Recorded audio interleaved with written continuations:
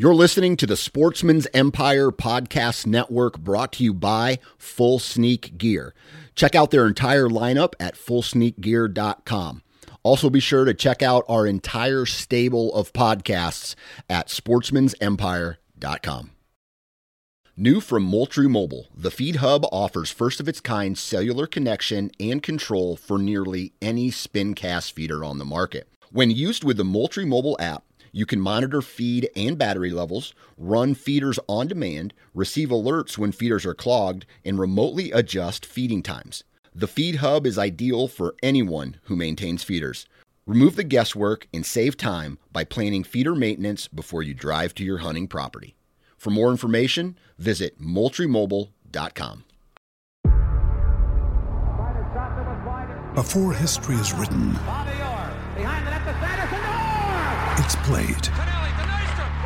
Before it's frozen in time, it's fought one shift at a time. Before it's etched in silver, it's carved in ice. What happens next will last forever. The Stanley Cup Final on ABC and ESPN Plus begins Saturday.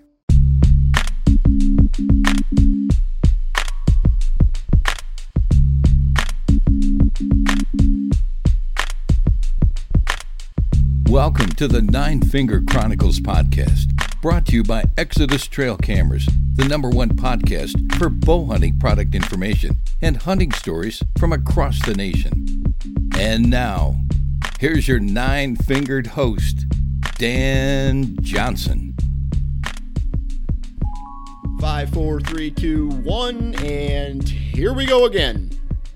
Welcome back, everybody, to the third podcast this week. I had some extra time, so I'm recording some extra podcasts, and today's podcast is going to be a hunter profile podcast. His name is Josh Bias. He lives in North Carolina, but hunts in West Virginia in a bow-only county, which is kind of cool. And we're going to walk through how, where, when, all that kind of stuff, in some of the mountains that he hunts in West Virginia, some of the strategy that he applies, and just go ahead and talk about it. I mean, that's what we do. We're a podcast. We like to talk. Now, today I had a Gearhead bow commercial scheduled, and basically I scrapped that because I want to, just like my first impression with my actual bow being set up. Yesterday I took it to I ended up taking it to a bow shop. They put on the rest. They put on the sight. They adjusted it for me, put in a D-loop, put in a kisser button, put in a peep sight. They even paper tuned it for me. And this bow shoots money. Like, it's the T30. I have the T30 with a carbon fiber grip, and it is ridiculously smooth. It's ridiculously good, and you know what? They pay me, right? They pay me, so you can only take what I say with a grain of salt, right? But what I do want you to know, and what I do want you to do, is please just go shoot this bow. Don't judge a book by its cover. Everybody always says that. Based off looks, don't judge it. But it's the looks that make the function, this bow function on a high level compared to any of the high dollar, high efficient, name brand archery companies that are on the market, right? So I would put this bow alongside of any other bow on the market, from an efficiency standpoint, from a hand shock standpoint, from a, just an overall high quality bow. And like I said, go shoot it. Even if you have to drive 2 hours, take a day, drive there, shoot the bow, get your mind blown, and then ask me questions. I don't care. But if you guys do want to find out more information about the T30 that I shoot and the bows that Gearhead makes, visit gearheadarchery.com. And like I said, call them up if you have any questions. Email them if you have any questions. They will respond. And if you have some minor questions that I might be able to answer, heck, hit me up on Facebook or email me as well, and I'll do my best to answer those questions. But gearheadarchery.com is their website. Other than that, let's get into today's Hunter Profile podcast with Josh Bias. Mr. Josh Bias, how you doing today, man? Good, man. How you doing? I'm doing great, Did you have a good weekend? I did. I've been sick, but starting to feel better. I've been under the weather the last few days, but starting to come out of it now. Yeah. How was your turkey season? I didn't kill anything, but I videoed some of my buddies killing a few. We done pretty good, as a group. At Calculated Killers, I think we ended up killing 4 or 5 on video here in North Carolina. We done okay, but I don't really get into turkey hunting that much, but I will go and film and stuff, but I just ain't got bit by that bug yet. I've killed a couple, but it ain't nothing like deer hunting for me. Right. So before we get into this, we're going to do a hunter profile today. Why don't you go ahead and tell us, what do you actually do for a living? I work for Continental Tevis, Continental Automotive, same company that builds tires. We got like 7 or 8 different branches, but where I work, we do the analog brake systems. So I build analog brake systems and valves, actually, that go inside the actual analog brake unit, the valves that's inside them, and that's what I do. And Continental is a worldwide company. They're based out of Germany, but we've got plants in Mexico and like 5 or 6 in the U.S. and a bunch in Germany. And then where do you live, and where's the plant at that you work at? I live in Hickory, North Carolina, and the plant's in Morganton. Okay, I gotcha. And then I'm from West Virginia, and I worked in the coal mines for probably 6 years there before I moved down here. Just for the job opportunity? Yeah, the coal mines are so up and down and stuff. I didn't specifically move here for that job, but gotcha. I moved here for work, yes, because the coal mines are so up and down. It's hard to keep consistent work. Right. So then, what about where did you grow up at? You said West Virginia. Yeah, Southern West Virginia, Logan County. Yeah, I think I've had another couple guys on from Logan County specifically from this on this podcast per se. Yeah. So you grew up in Logan County, West Virginia. What was hunting like when you were a kid? How old are you now? I am 34. Okay, you're 34. And when did you start hunting? Getting into hunting? When I was young, my dad never really deer hunted much, but he always took me squirrel hunting. Him and my grandfather both was big, small game hunters, really. Neither one of them done a whole lot of, big game or deer hunting type stuff. But, I kind of got bit by the outdoor bug, just hunting in general. Small game, when I was probably 8 or 9, going with Dad. And then I had an uncle who deer hunted a lot, and he kind of started taking me deer hunting here and there. And then Dad would go occasionally. But my uncle and my cousin, kind of got me into deer hunting and then bow hunting. And that was, I think, the first year I bow hunted was probably 97. I think the first year I deer hunted was 95, probably, somewhere in there. Gotcha. So were you successful as a kid or something that you had to work at for a while? It's something I had to work at. And I'm, kind of glad that I did. I don't know. To me, it just makes me appreciate it more, I guess. I can look back and remember that first one, how I struggled a couple of years before I finally killed that first one. And it just meant more to me, I guess. I was glad I had to struggle looking back.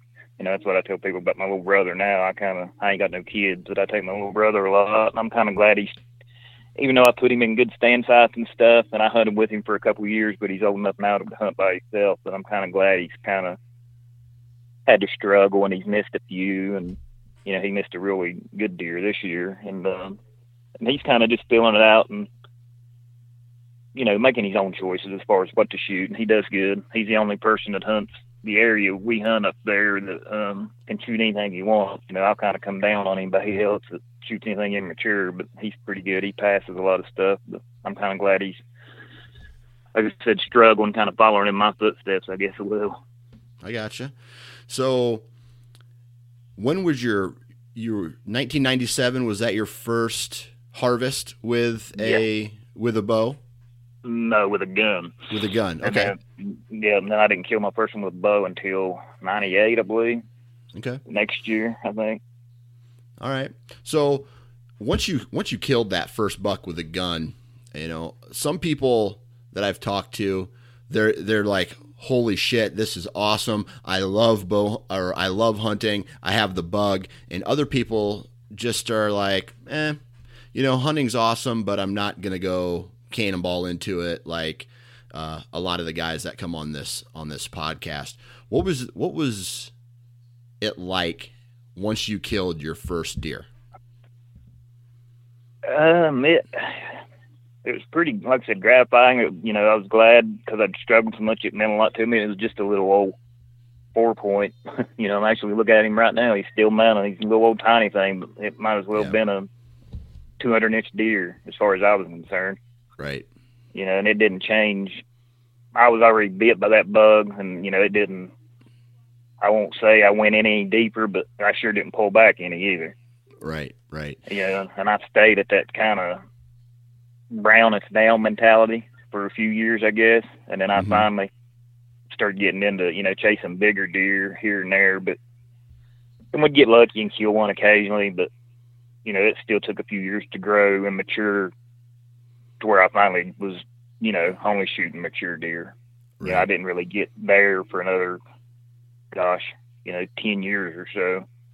Yeah. Like I said, I got lucky and killed a few in between that time that were good deer, good mature deer. But before I finally took the complete plunge and devoted, my entire season to chasing nothing but mature deer and, trying to kill a few does, it was another 10 years probably.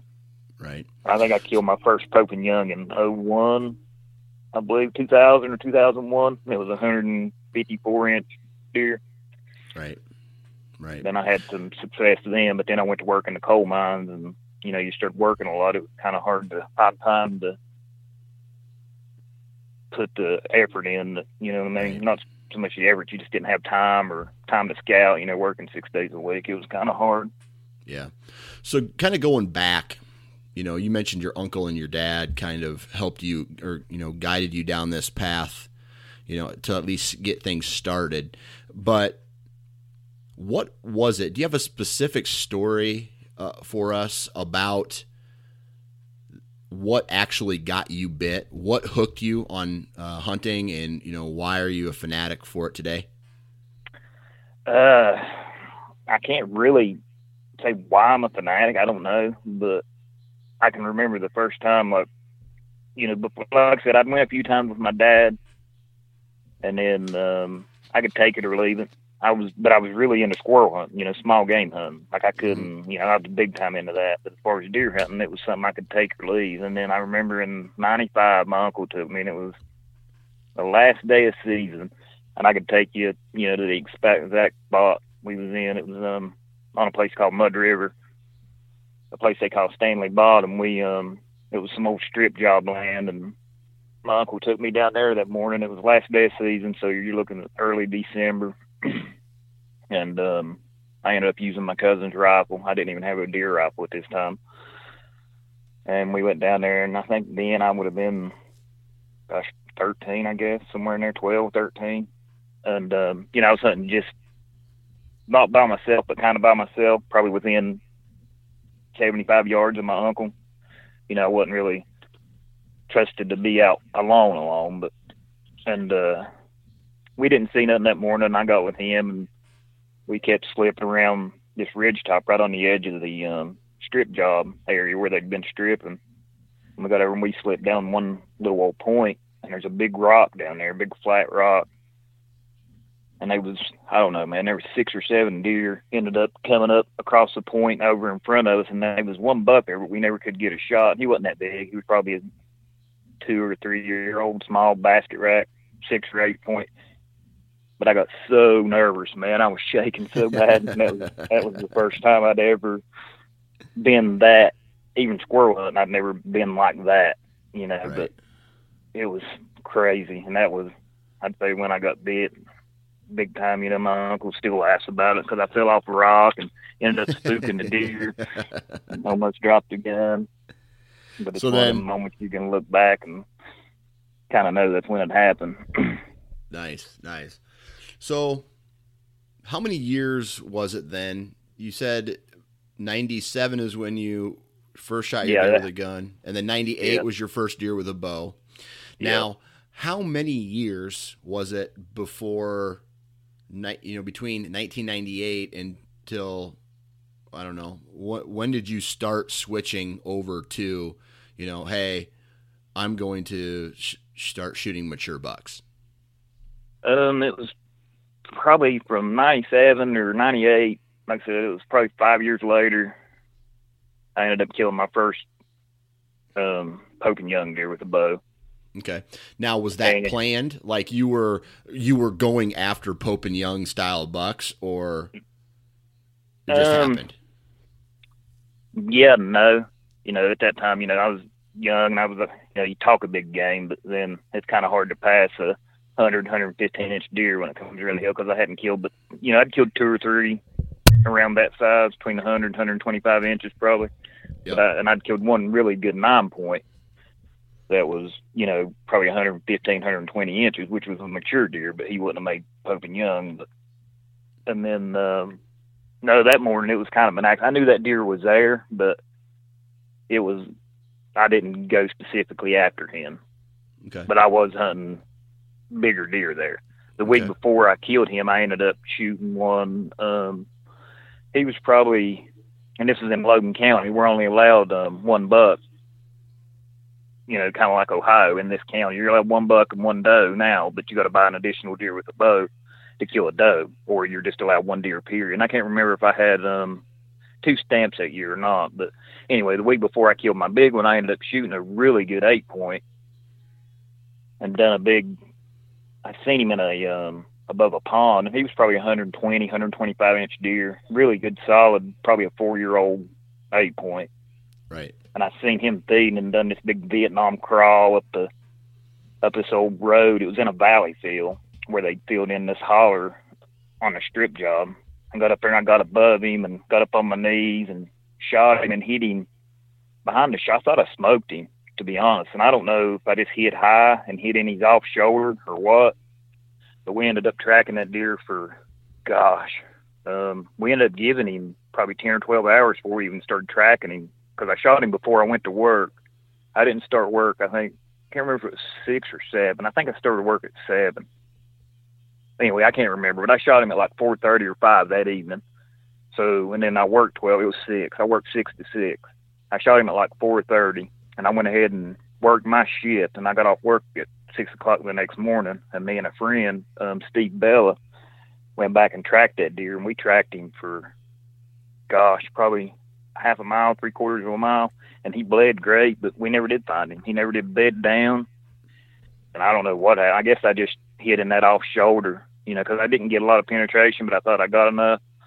Yeah. And that kind of made me a little bit more, I don't want to shoot nothing unless it's that big or bigger the rest of that year, because there was a lot of big deer in that holler where I was hunting. I still hunt that holler today, and I've killed some great deer in there. It's actually the same holler. You had somebody on from Logan a while back, Cameron Stover, the deer that he ended up killing illegal came out of that same holler I'm talking about right now. I got the buck he killed. But there's a lot of great deer in there. They've been 3 or 4, 170 plus killed in that area, but right. And I think that was on October 28th or 29th. But then I ended up seeing the deer I ended up killing a week later, a couple of days before that. And I think I killed him on November 6th or November 7th. He actually chased a doe. I'd got off work and went up the road and parked, it's kind of hard to explain. There's a haul road where the coal truck come off from the strip, and it's a pinch, and you don't find that many pinches in, you know, the mountains where I'm from like this. You know, and there's a rock cliff, and then you got the haul road, and then you got this wooded area that's probably 50 yards wide, 60, and all the movement is forced into that because of the haul road and the rock cliff and this and that. So any deer that's wanting to move within like a 2-mile area has got to come through that pinch. You know, and this pinch is probably 2 miles long, and like I said, it's probably 50 or 60 yards wide. So it reminds you of something you'd see in the Midwest. And, you know, I knew a lot of deer had been using that, and I knew about where he was crossing the haul road at on down. So I went right above it, and I was more or less scouting that morning. I wasn't even really trying to hunt because it was, you know, it was my last morning, and at that time we worked 4 on, 4 off, or 3.5 on, 3.5 off. I worked 3 12s and a 6, and then I was off for, you know, 3.5 days. And this was my last day to work, so I knew I was going to hunt a lot that weekend in that area. So I was this was the first morning, this was my last day to work, and I always scout that morning. Then I'd go in and hunt hard, you know, for 2 or 3 days. I got off work at that time. So I was in there scouting for that deer and got lucky at like 7 o'clock, 7:20 that morning. And I got lucky and double lunged him. And like I said, lucky, you know, I ended up shooting that deer the week before and couldn't find him. If I'd have found him, you know, I'd have been tagged out and wouldn't even got a shot at, you know, wouldn't even been hunting at that time. So ended up working out good, and he's still one of my biggest ones I've killed. I've killed a few in the 150s, but yeah, it worked out good. But he was just real framing. I think they aged him at 7.5. He had like 7.5-inch brows, and his G2, you know, he lost some time left, but he had good mass and stuff. And that was your first Pope and Young buck? Yeah, that was my first official Pope and Young buck. And what year did he, or you said he was in a 7.5-year-old, you thought? Yeah. Yeah, that's and what they how big was he? He was 154. 154. Right. Yeah. Nice.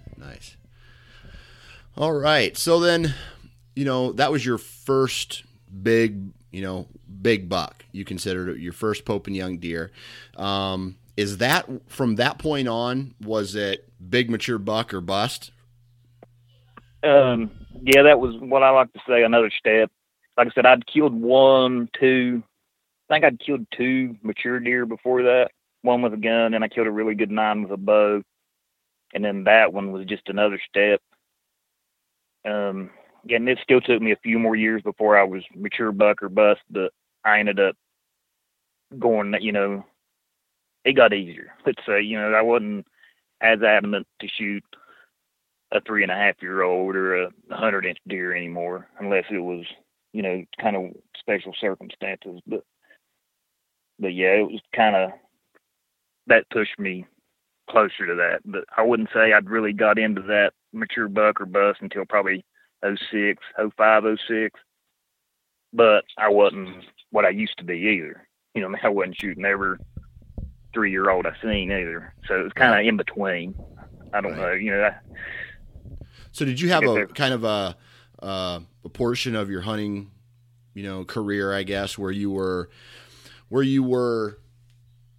going out, starting the year saying, hey, I want a big mature buck, and then as the season would go on, your standards kind of dropped and you shot something maybe below what your original goal was?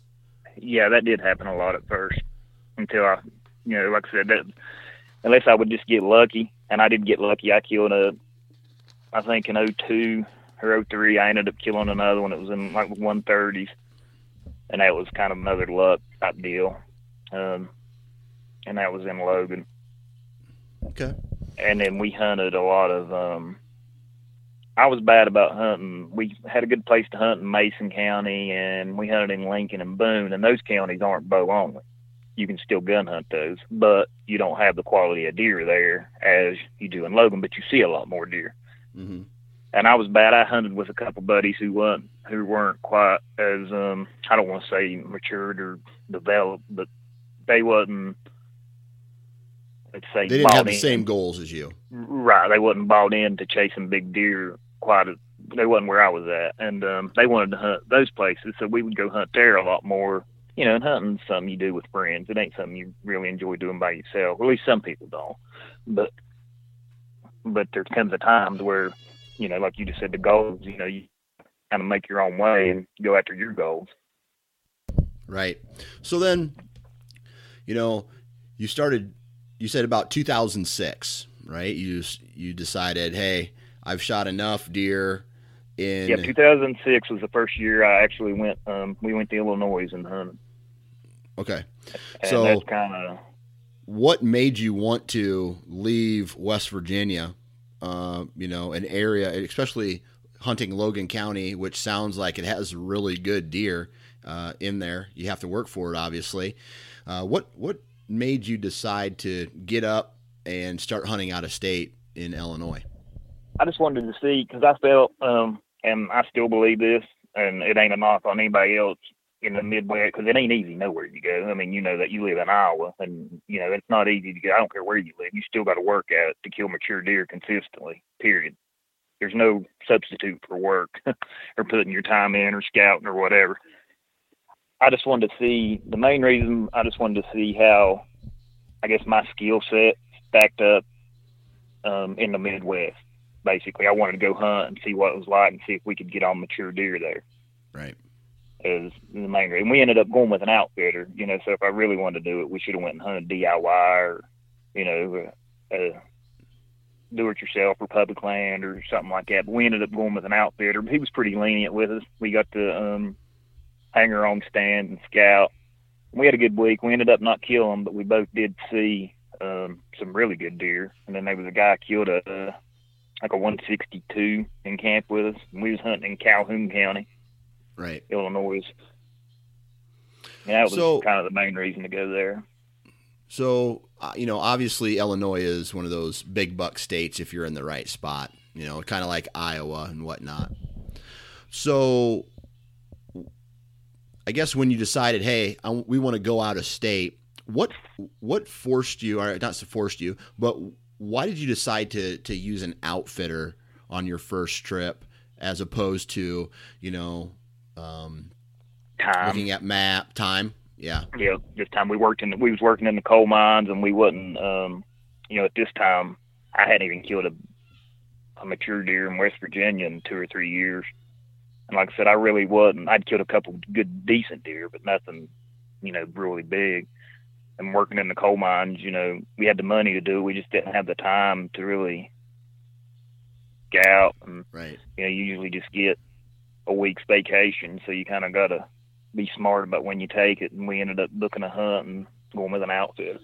Yep, that's what they're there for, man. No knock on that. So after your unsuccessful season in what you said, 2006? Yep.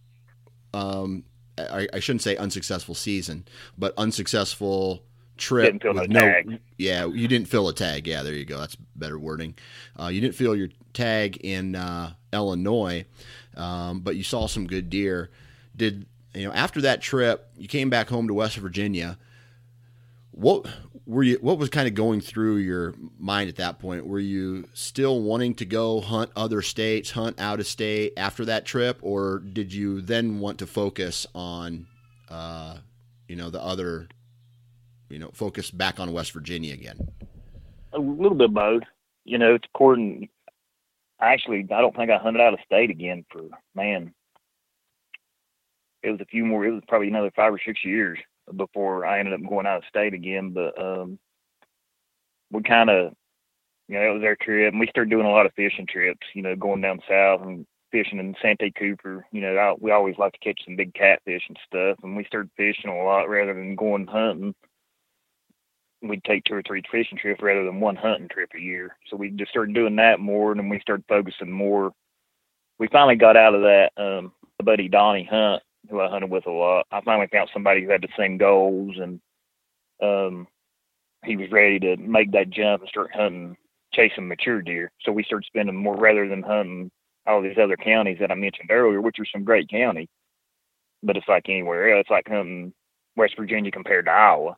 Even though you still got a good chance to kill a good deer in West Virginia, you got a lot better chance in Iowa to kill a bigger deer. That's basically like Lincoln County compared to Logan County.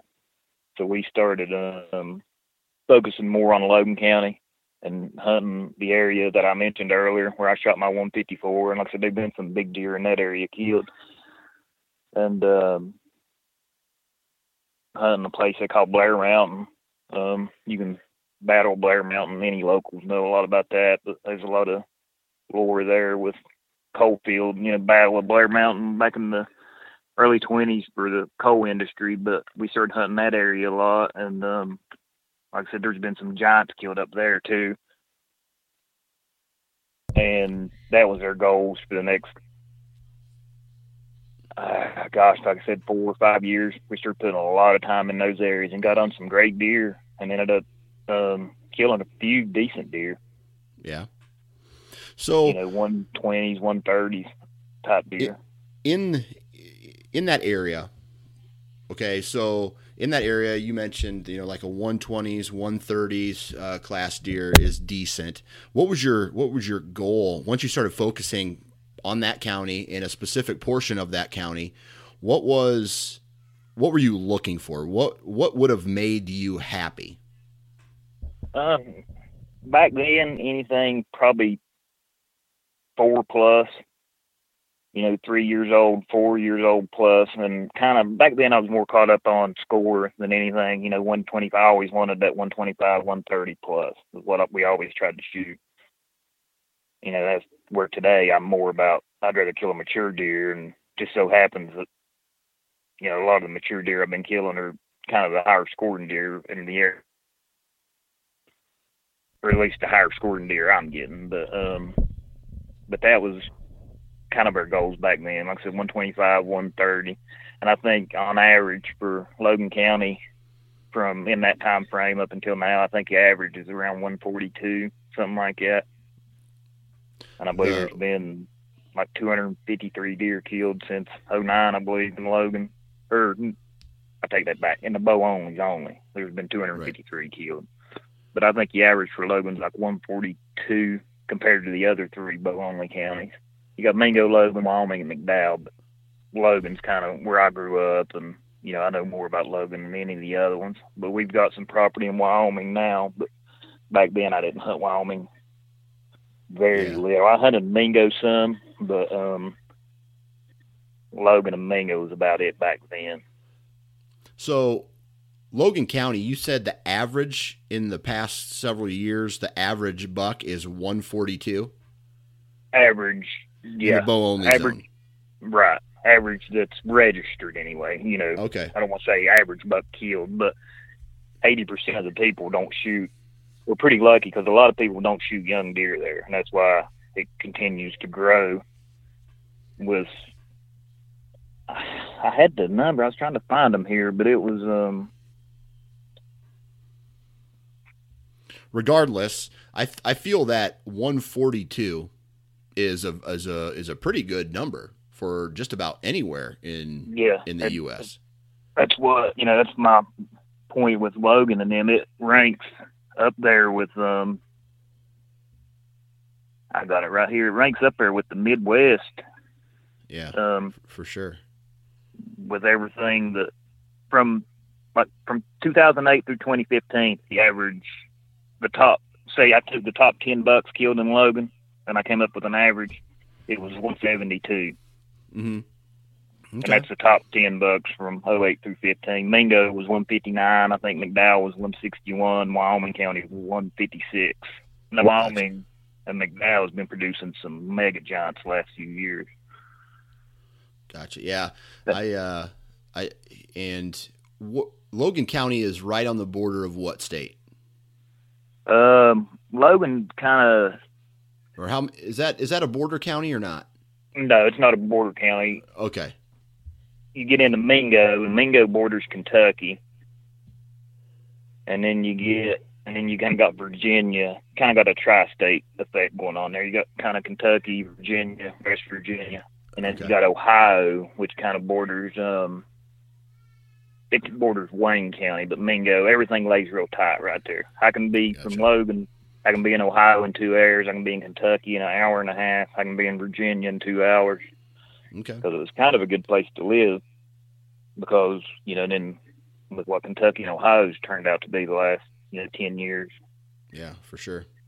So, you started getting serious, right? So, what did you do from a strategy standpoint to make yourself, not only find these deer, but put yourself in a position to try to kill them? I'd have to say my success started changing big time with trail cameras and getting the most from cameras, because I started using them, mineral sights. During the summer, you can spread out. I usually make a mineral sight per 100 acres probably. If I'm hunting, there's a couple areas, and I kind of make them into blocks. There's one place I hunt, and most of the people that come through there know that's the area I hunt, even though it's coal company ground. It's not public ground, but it's kind of not public ground or private either. It's kind of in between. But a lot of people will respect you and won't push in on you if they know you put a lot of time in that area. Mm-hmm. But I try to make a mineral sight every 100 yards, 150 yards, or acres. And then I'll see what deer are in the area. And then once I figure out, and there's certain areas, just like anywhere, like you mentioned earlier, there's certain areas that are better than others, which equal, harder to access, or places that people don't, if you got to walk a long ways, it could be bad roads, just, a few different things make it harder to access. But, in those areas, you can find these little pockets in, these bow-only counties, which are better than others because people haven't accessed them, or people's overlooked them, or this or that. Right. And then so with this coal company ground, you said it's like private, but it's not private. It's kind of like halfway between private and public. How do you go about getting access to that ground? Is it something you have to put in an application for? No, not really. Some of them you do, but this area you don't. They're as long as you respect, you ain't in there tearing up jack or doing stuff to the property. Most of them won't say nothing to you. As long as you respect the land, you ain't, like I said, you ain't in there cutting gates up or whatever. And then through a few friends, I ended up getting keys to some gates that are in there. And not a lot of us have got keys to these gates.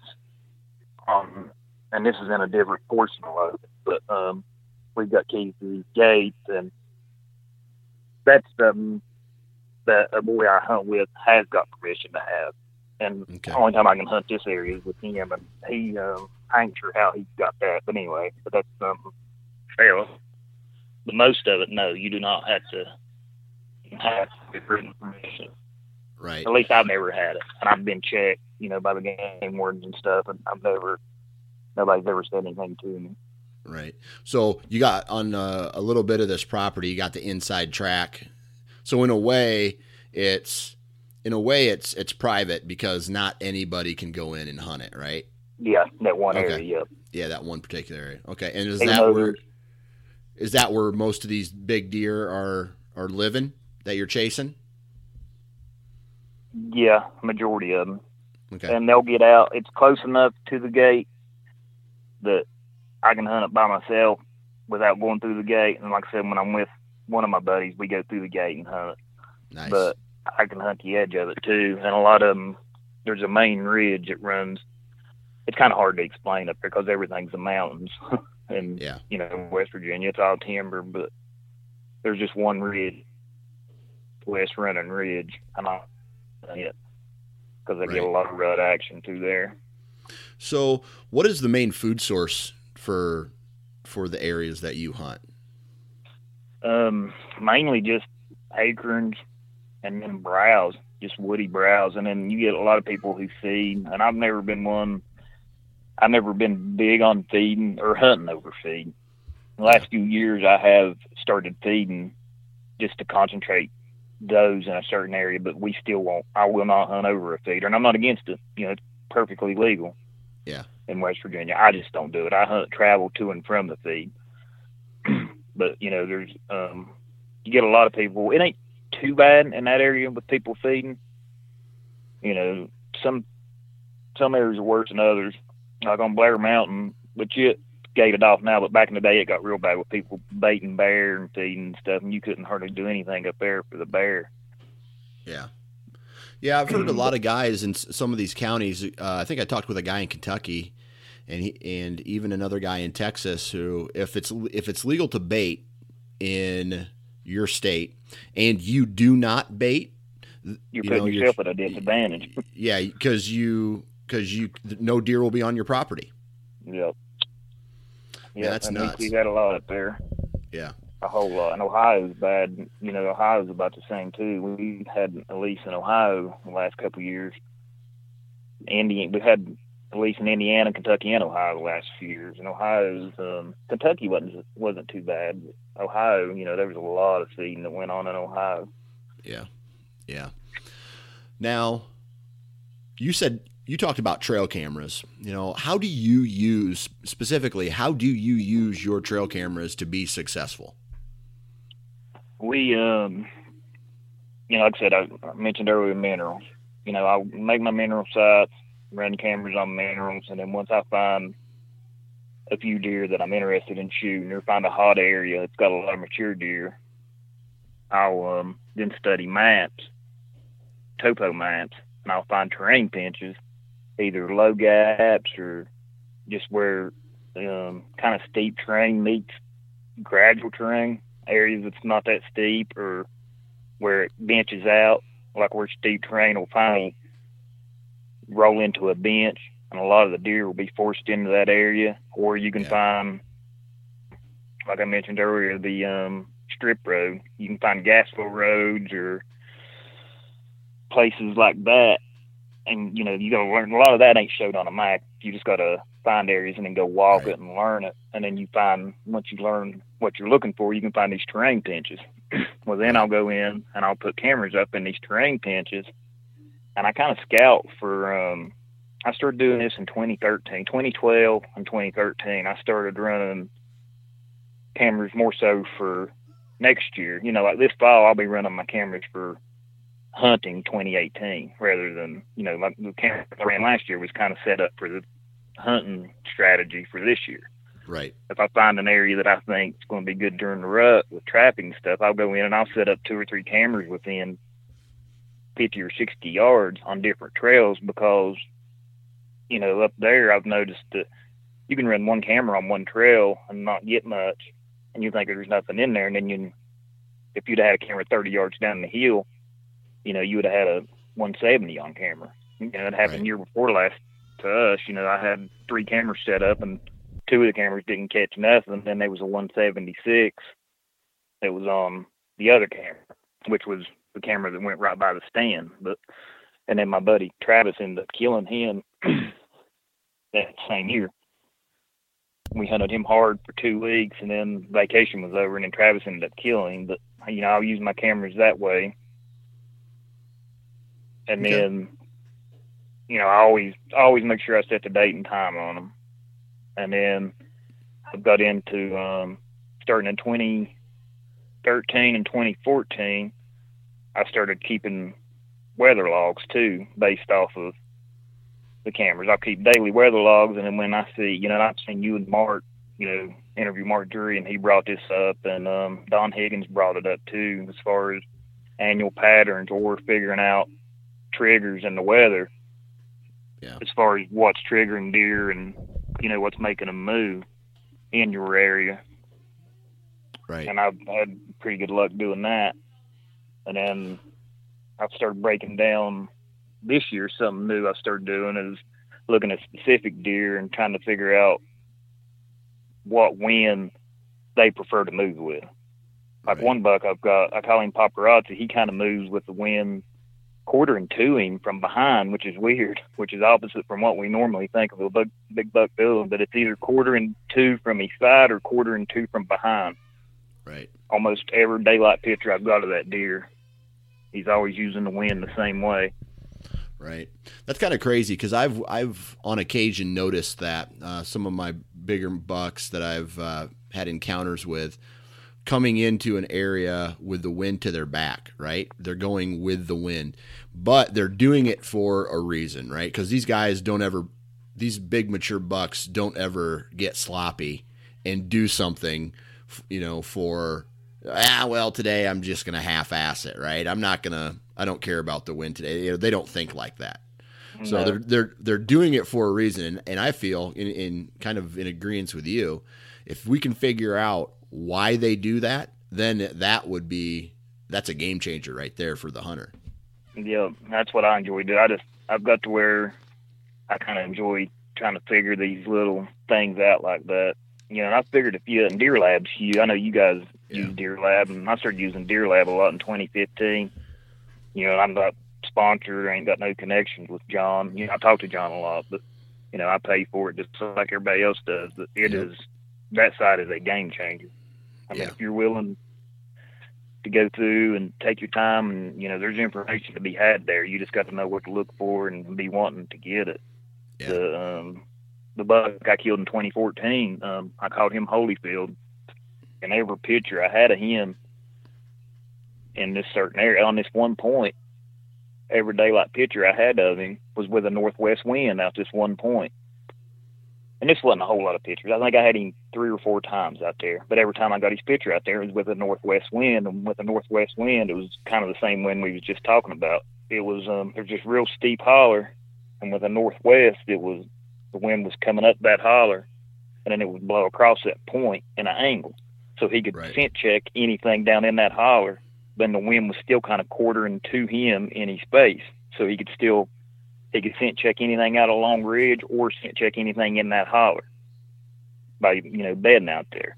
Right. It just so happens, I got lucky the first morning of vacation, we had a northwest wind, and that's the stand I went to, and I killed him at, a quarter after 8 that morning. Okay. So, hunting in those mountains, what's access like? Once you've figured out where maybe a buck's moving, is the wind play a big role there, or do you guys have to fight thermals? Like, when you talk about going out west to hunt elk or in the mountains, you got to make sure you know what the thermals are doing, because they're going up or they're going down. Do you guys have that in the mountain areas where you hunt, or is there consistent wind directions? No, I've never had a consistent wind, and thermals are something you really got to pay attention to. And talk a little bit about how you have to use those in detail. Well, that's like I mentioned earlier, the east-west running ridge. That is one of my favorite. I've got 3 stands hung, 4 stands actually. 1, 2. I've got 3 hung on the south side of it, and I've got 1 hung on the north side of it, on this east-west running ridge. And what's good about that is a lot of these mature deer, they like to run this, if you can find the right ridge with the right terrain where they can walk it back and forth. I've noticed a lot of these deer will they just make big circles. They'll walk up this ridge, they'll cross it, and they'll drop down on the other side, or they'll just turn back around and come straight back down it. And I think what they're doing is just, they know they could walk 2 miles up and down this ridge all day, but they can scent check, Lord God, probably 10 or 12 miles worth of area just by walking this. And I've noticed that if I get off, not hunt the top, but just hunt right over the top, and I've heard Dan Infalt talk about this kind of, I've never, he kind of opened my eyes up to it, and I like, listen to a lot of stuff Dan says, but I've never really realized this, but I guess maybe this is what's going on, I don't know, but with the thermals rising, and then you say you've got a wind coming over top of the ridge, it kind of creates it's a circle. It's like a dryer runs in right. a circle, it's right? Kind of like a pocket, yeah. Yeah. It's kind of creating a pocket of air right there where everything's staying the same, and they can scent check all that by working back and forth. That's the only explanation I got, but it makes sense. But I see a lot of deer using those areas. That's where I killed my deer last year, and my buddy, I put him on. Lord, he hunted out of the same stand I killed. I think he's seen 3 different shooters and missed 155, 160 inch 10-point out of that stand. Scent checking for does. but that's kind of how I've learned to use them. But as far as hunting, that's probably my favorite stand setup anyway in the mountains. Yeah. Is on a east-west running ridge and hunting, like I said, a bench over. But as far as hunting a consistent wind, you won't have it. You know, it ain't like the Midwest where you can get down and move because access is so rough. You know, you're walking on a, I don't even know what degree incline it'd be, but it's steep, man. We ain't got but probably 2,000 elevation, but it gets there in a hurry. It's very steep country. So walking in and out and going to different stands ain't going to happen because you're getting yourself so hot and sweaty. And most of the time we hunt all day. Once we're in a stand, we're there for the day. Yeah. Even if that wind is inconsistent? Yeah, even if it's inconsistent. You know, I'll try to keep a lookout, and I'll try to give myself the best advantage and hunt the less of the evil, you know what I mean? The one that would be the best for me, even though, because it don't matter where you go up there, in a lot of places, deer can come from anywhere. Above you, below you, behind you, beside you. You're always giving up one direction of travel no matter where you're at. So I just try to pick the one, go to the stand with the, whichever way the wind's blowing is the, you know, worst area, and then I'll hunt that. And then I've noticed I'm not scared to, if a stand's hot, I'll keep hammering it. Even, you know, now it's not hurt me yet. I ain't saying it's right or wrong. I know some people don't like to do that, but if I get one of the stands last year, I hunted it three and a half days straight last year, and I seen I seen two or three mature deer there in that, 4 days. Ended up passing a really good deer, but that ain't the stand I ended up killing. The first day I switched, I ended up killing, but I switched to a new stand. You'll hunt a stand until it's hot, or while it's hot. And what do you mean by that? I mean, to me, that just says that your access route in is really good, and the deer movement is down or upwind of where your stand location is at, and you're not crossing any trails to get to your stand location. Is that right? It's a good access. It is good access. I do have to cross. What it is it's right under a high knob, and it's a place that it's on an east-west running ridge. And what it is there's 2 roads that pinch off, and then you got this one holler is very steep, so all the movement is forced up to the head of this drain, and it's probably 60 yards of the area where all the movement is forced into. And normally I hunt it, and last year we just had the same wind direction for those first 3 or 4 days, and I was getting lucky and the wind was blowing straight up the draw to me. And I do have to cross one trail, but the trail that I'm crossing is the least traveled trail in there.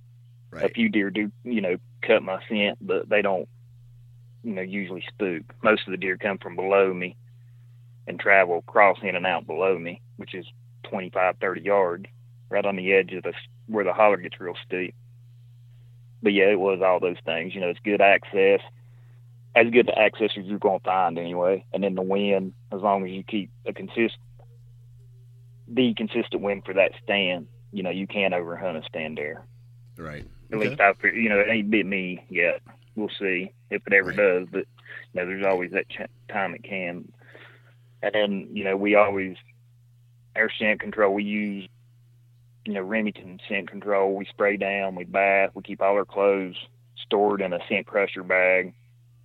And, we use an infield ozone generator too. So, we take everything, every precaution we can. And that's something, the ozone technology the last few years has been a lot of people who don't buy into it or whatever, but the ozonic and scent crusher stuff is a game changer, especially in those mountains where you can't get a consistent wind.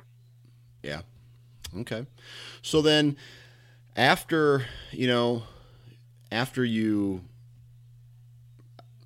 okay, let me see here.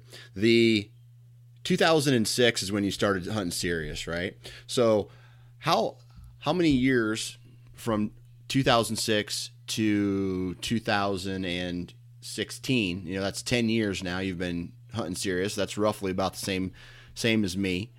How many years have you been successful, and how many years have you kind of ate tag soup? Let's see. Go back to 06, 07, and 08. I didn't hunt a whole lot because of work, and I ended up getting out of a long relationship. There's a few other things that went on during that time, but 09, I kind of bought back in hard. I know you kind of dealt with some of the same, not the same issues, but kind of the same deal. You kind of backed off, and then when you came back 100%, bought 100% in, and yeah. So it's I think I've 6 or 7 years. I think I've killed 4 or 5 mature deer. 130 plus. Right. So probably 65% maybe. Okay. So how was your 2016 season? I mean, okay, so wait a second. Before you answer that, when did you end up moving to North Carolina? In 2009. In 2009. So do you, from 2009 to now, are you traveling up to West Virginia to hunt?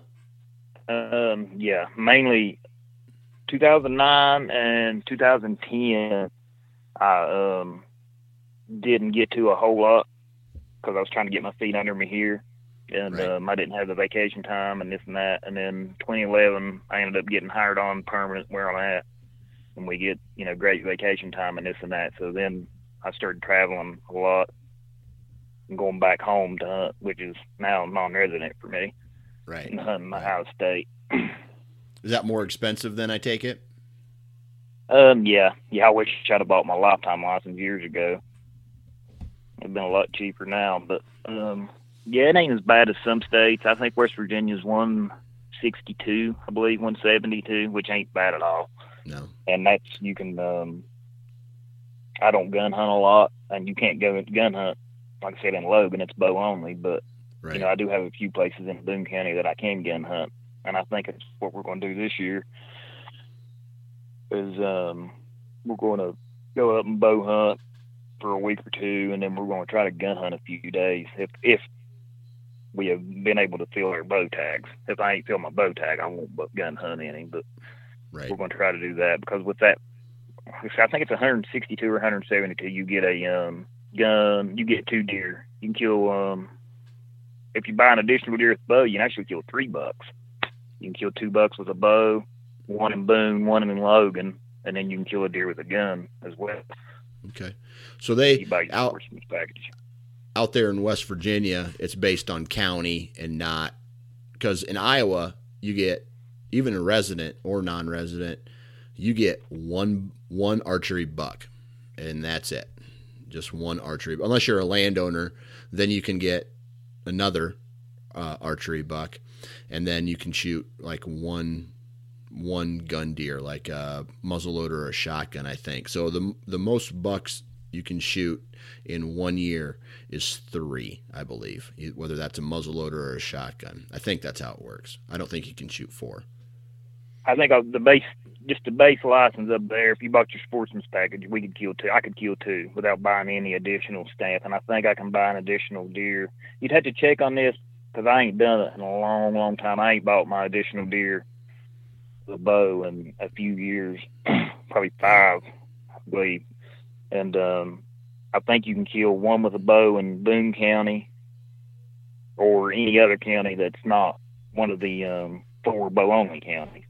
Right. And then you can kill 1 in the bow-onlys and then 1 with a gun, I believe. Gotcha. So how was your 2016 season? Did you chase, now you said you're starting to do a lot of, targeting on individual deer, right?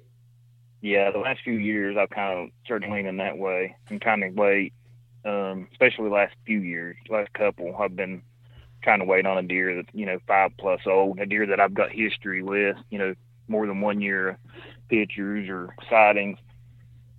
And this past year I ended up killing a deer I call No Brow or Sickle. He kind of had 2 names because I didn't realize it was him until like the week before I killed him was when I finally realized it was a deer that I'd called No Brow for the previous 2 years. Yeah. Which he had blew up and grew this big third beam.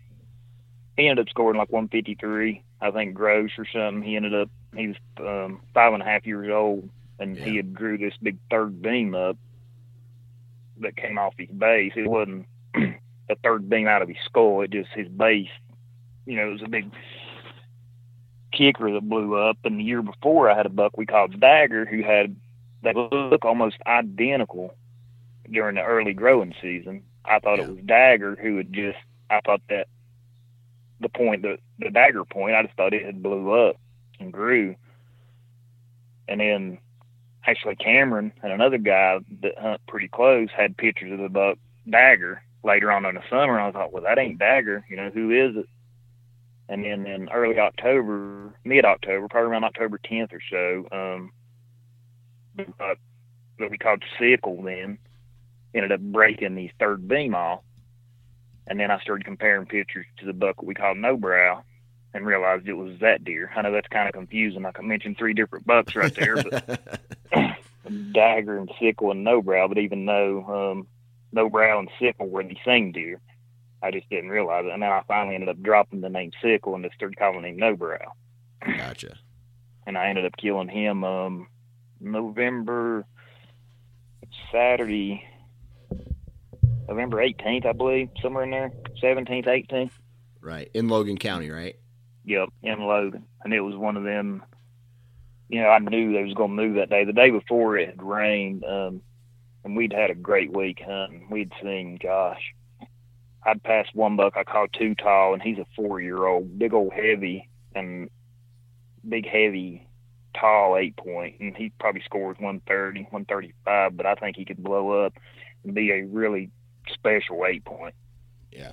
As far as being a mainframe 8, he's just, because a buck we found dead a few years ago scored 176 as a mainframe 8, and he looks a lot like he did, around that same time frame. I'm hoping that, the same bloodline. But anyway, I ended up passing that deer a couple of times and getting some decent video of him, and we ended up seeing a buck we call Paparazzi, and No Brow was just everywhere. The deer I ended up killing, he was just working this ridge. Him and Paparazzi both was kind of just working this ridge, this east-west running ridge back and forth. And we've got stands, dotted all up and down this ridge, probably within a mile, 2 miles. And then the day I killed him, like I said, the day before, big front pushed through. It rained all day. And then that next day, Saturday, the temperature was going to drop from, like 47 down into the high teens that Saturday from noon to dark. It was going to drop like 25, 30 degrees, and the wind was howling. That's the only thought about it. I hate hunting high. It seems like in the high winds there, and I know y'all see, better deer movement sometimes with, 20, 25 mile an hour winds, but there in West Virginia, it just shuts them down most of the time. But with the temperature drop, I felt that the deer was going to move really good that day. So I told him, I was like, we'll just, we won't hunt today, which was Friday. I was like, we'll wait. We'll sleep in the morning, because it rained up until about 11 o'clock that Saturday morning. And then the rain pushed out, and then it pushed snow, like a mix, more snow, but kind of mixed. And then the front was pushing in. I was like, Right. We'll wait, and we'll go in about noon and hunt till dark.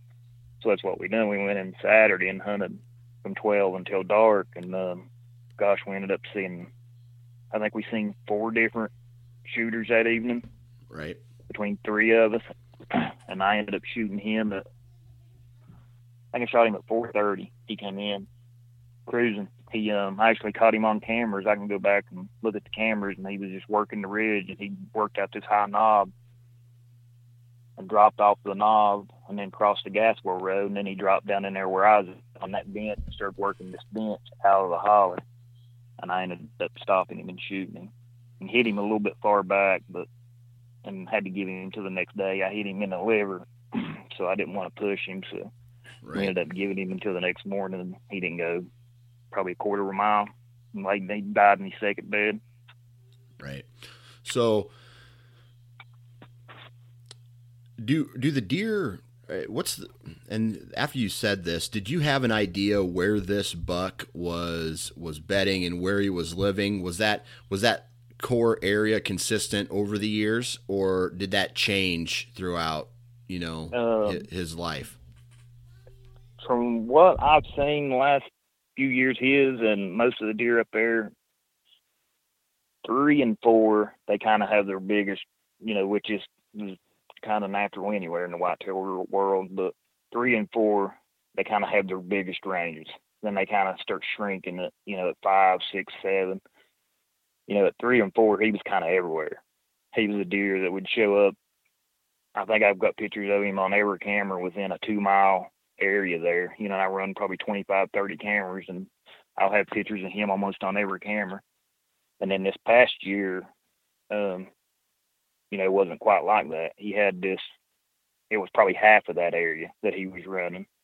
But we see, and it's kind of weird, he had shrunk his area down to half the size, but he was showing up twice as much during the daylight. So at 5.5, he got a lot more visible and was showing up twice as much in an area half as small. So we kind of knew that he was one somebody was going to get a shot at just because of that. And he was one deer that we all wanted to hunt in that area because we knew how much he was showing up.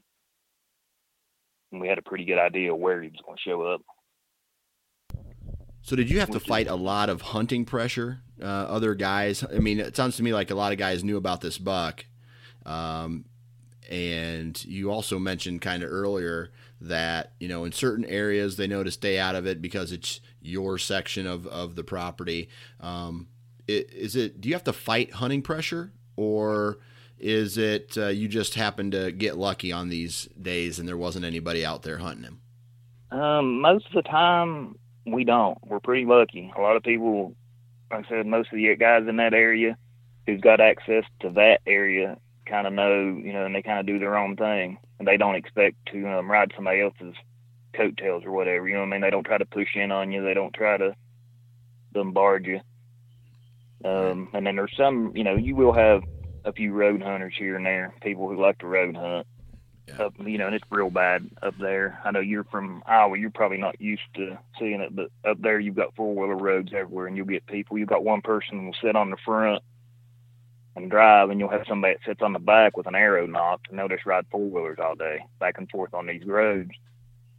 And, these people kill deer every year that way, kill big deer this way, because during the rut, how dumb deer get, they'll just stand there and look at you, and then they drive up on them on these 4-wheelers, and they just stand up, draw back, and shoot them.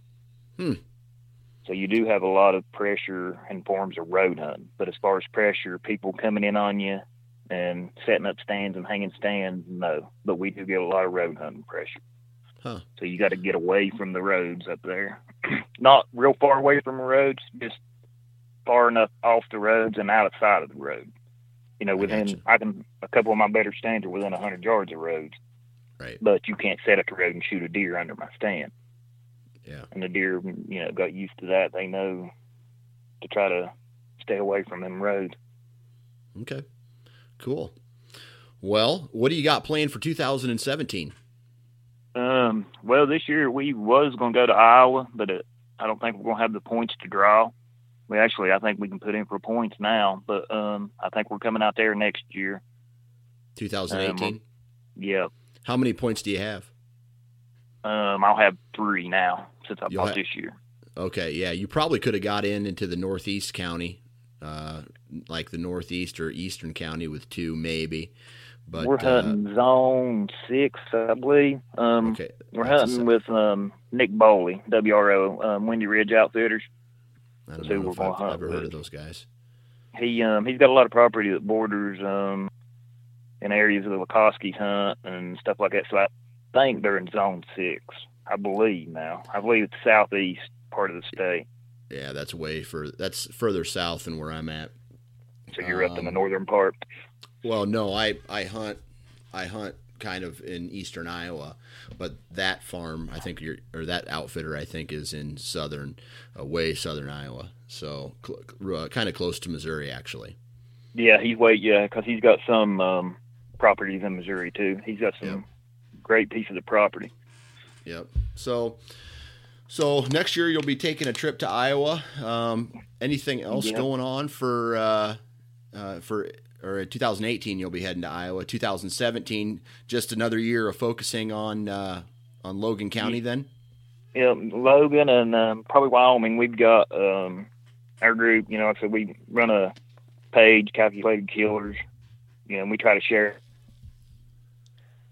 It ain't nothing big. We do some video and stuff, but we try to share more about information type stuff. I like to share pictures and tactics and this and that stuff I've learned. But we're after a few good deer. Actually, we just posted some pictures. My buddy John went up today and pulled some cameras, and we got another drop time buck that showed up on the lease in Wyoming County. There's one deer up there we call Double D. He's probably 165, 170 inch double drop time deer. We'll be chasing him, and then, you know, the area that my bread and butter that I've learned so much about the last few years, and those deer taught me a lot the last few years. I'll be chasing the deer I call Too Tall that I mentioned earlier, he'll be a 5-year-old this year, Big 8. He won't be no 160 or 170, but I think he could be 150 inch mainframe 8. That's still a big deer. It's a really big 8, especially if it ain't but 16 or 17 inches wide. And then a buck we call Paparazzi. And Paparazzi he'll be 7 this year. And this will be, the 4th or 5th year. I've got pictures of him, and we was on him last year. I put my buddy on him, and he ended up missing him.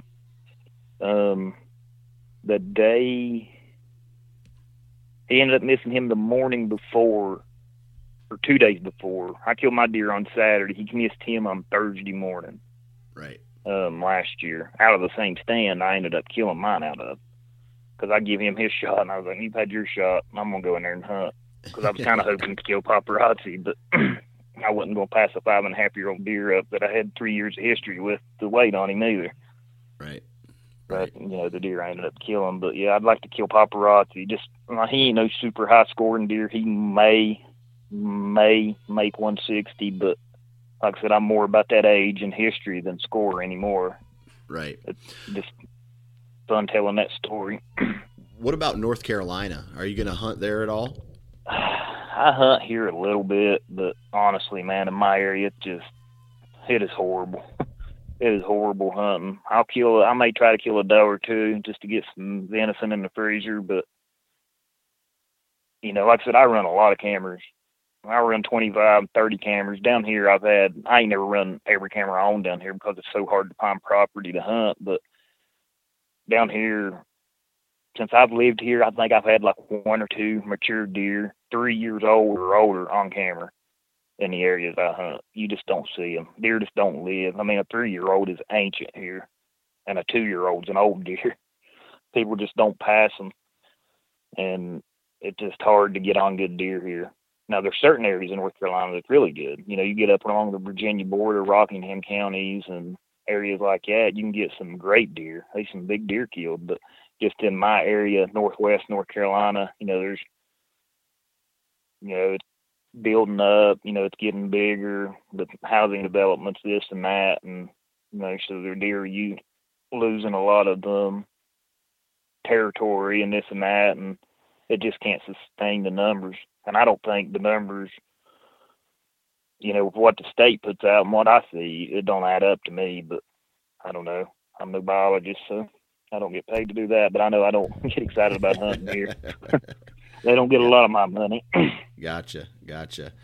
Well, I tell you what, Josh, I appreciate you taking time to come on the podcast and chat with us today. I appreciate it, Dan. And yeah, anybody that wants to check us out, like I said, go to Calculated Killers, and we share pictures daily. Of we've got 10 or 12 cell cameras running, you know, starting in July, and you'll be able to see a lot of these deer that I've talked about.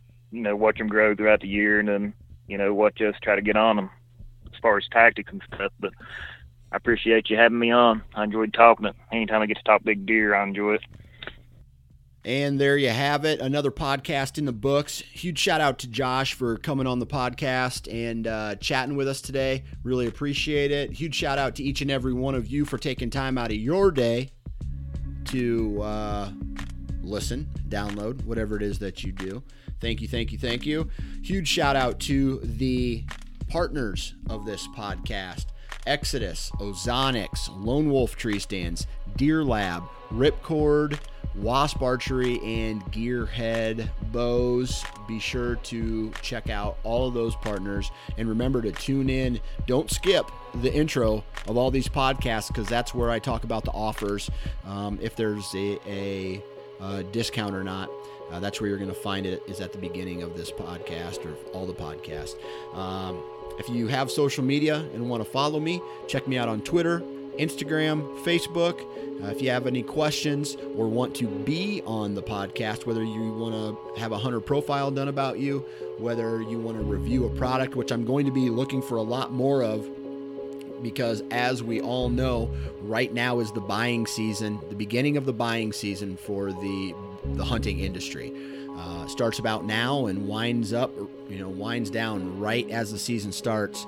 But a lot of people are starting to do their research now. A lot of people are starting to look into what products they want to purchase for the season, what brands.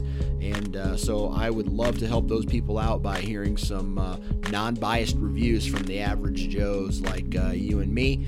Other than that, I think we're good to go here. Remember, National Deer Alliance, National Deer Alliance, National Deer Alliance, National Deer Alliance. You know what to do. And guys, it's time to start trimming trees. And I say this every time, and hopefully you don't end the podcast, because when it's all said and done, what I'm about to say is probably the most important words that you'll hear throughout the entire hour that this podcast lasts. And that is, if you're in a tree, guys, wear your damn safety harness. Have a good week.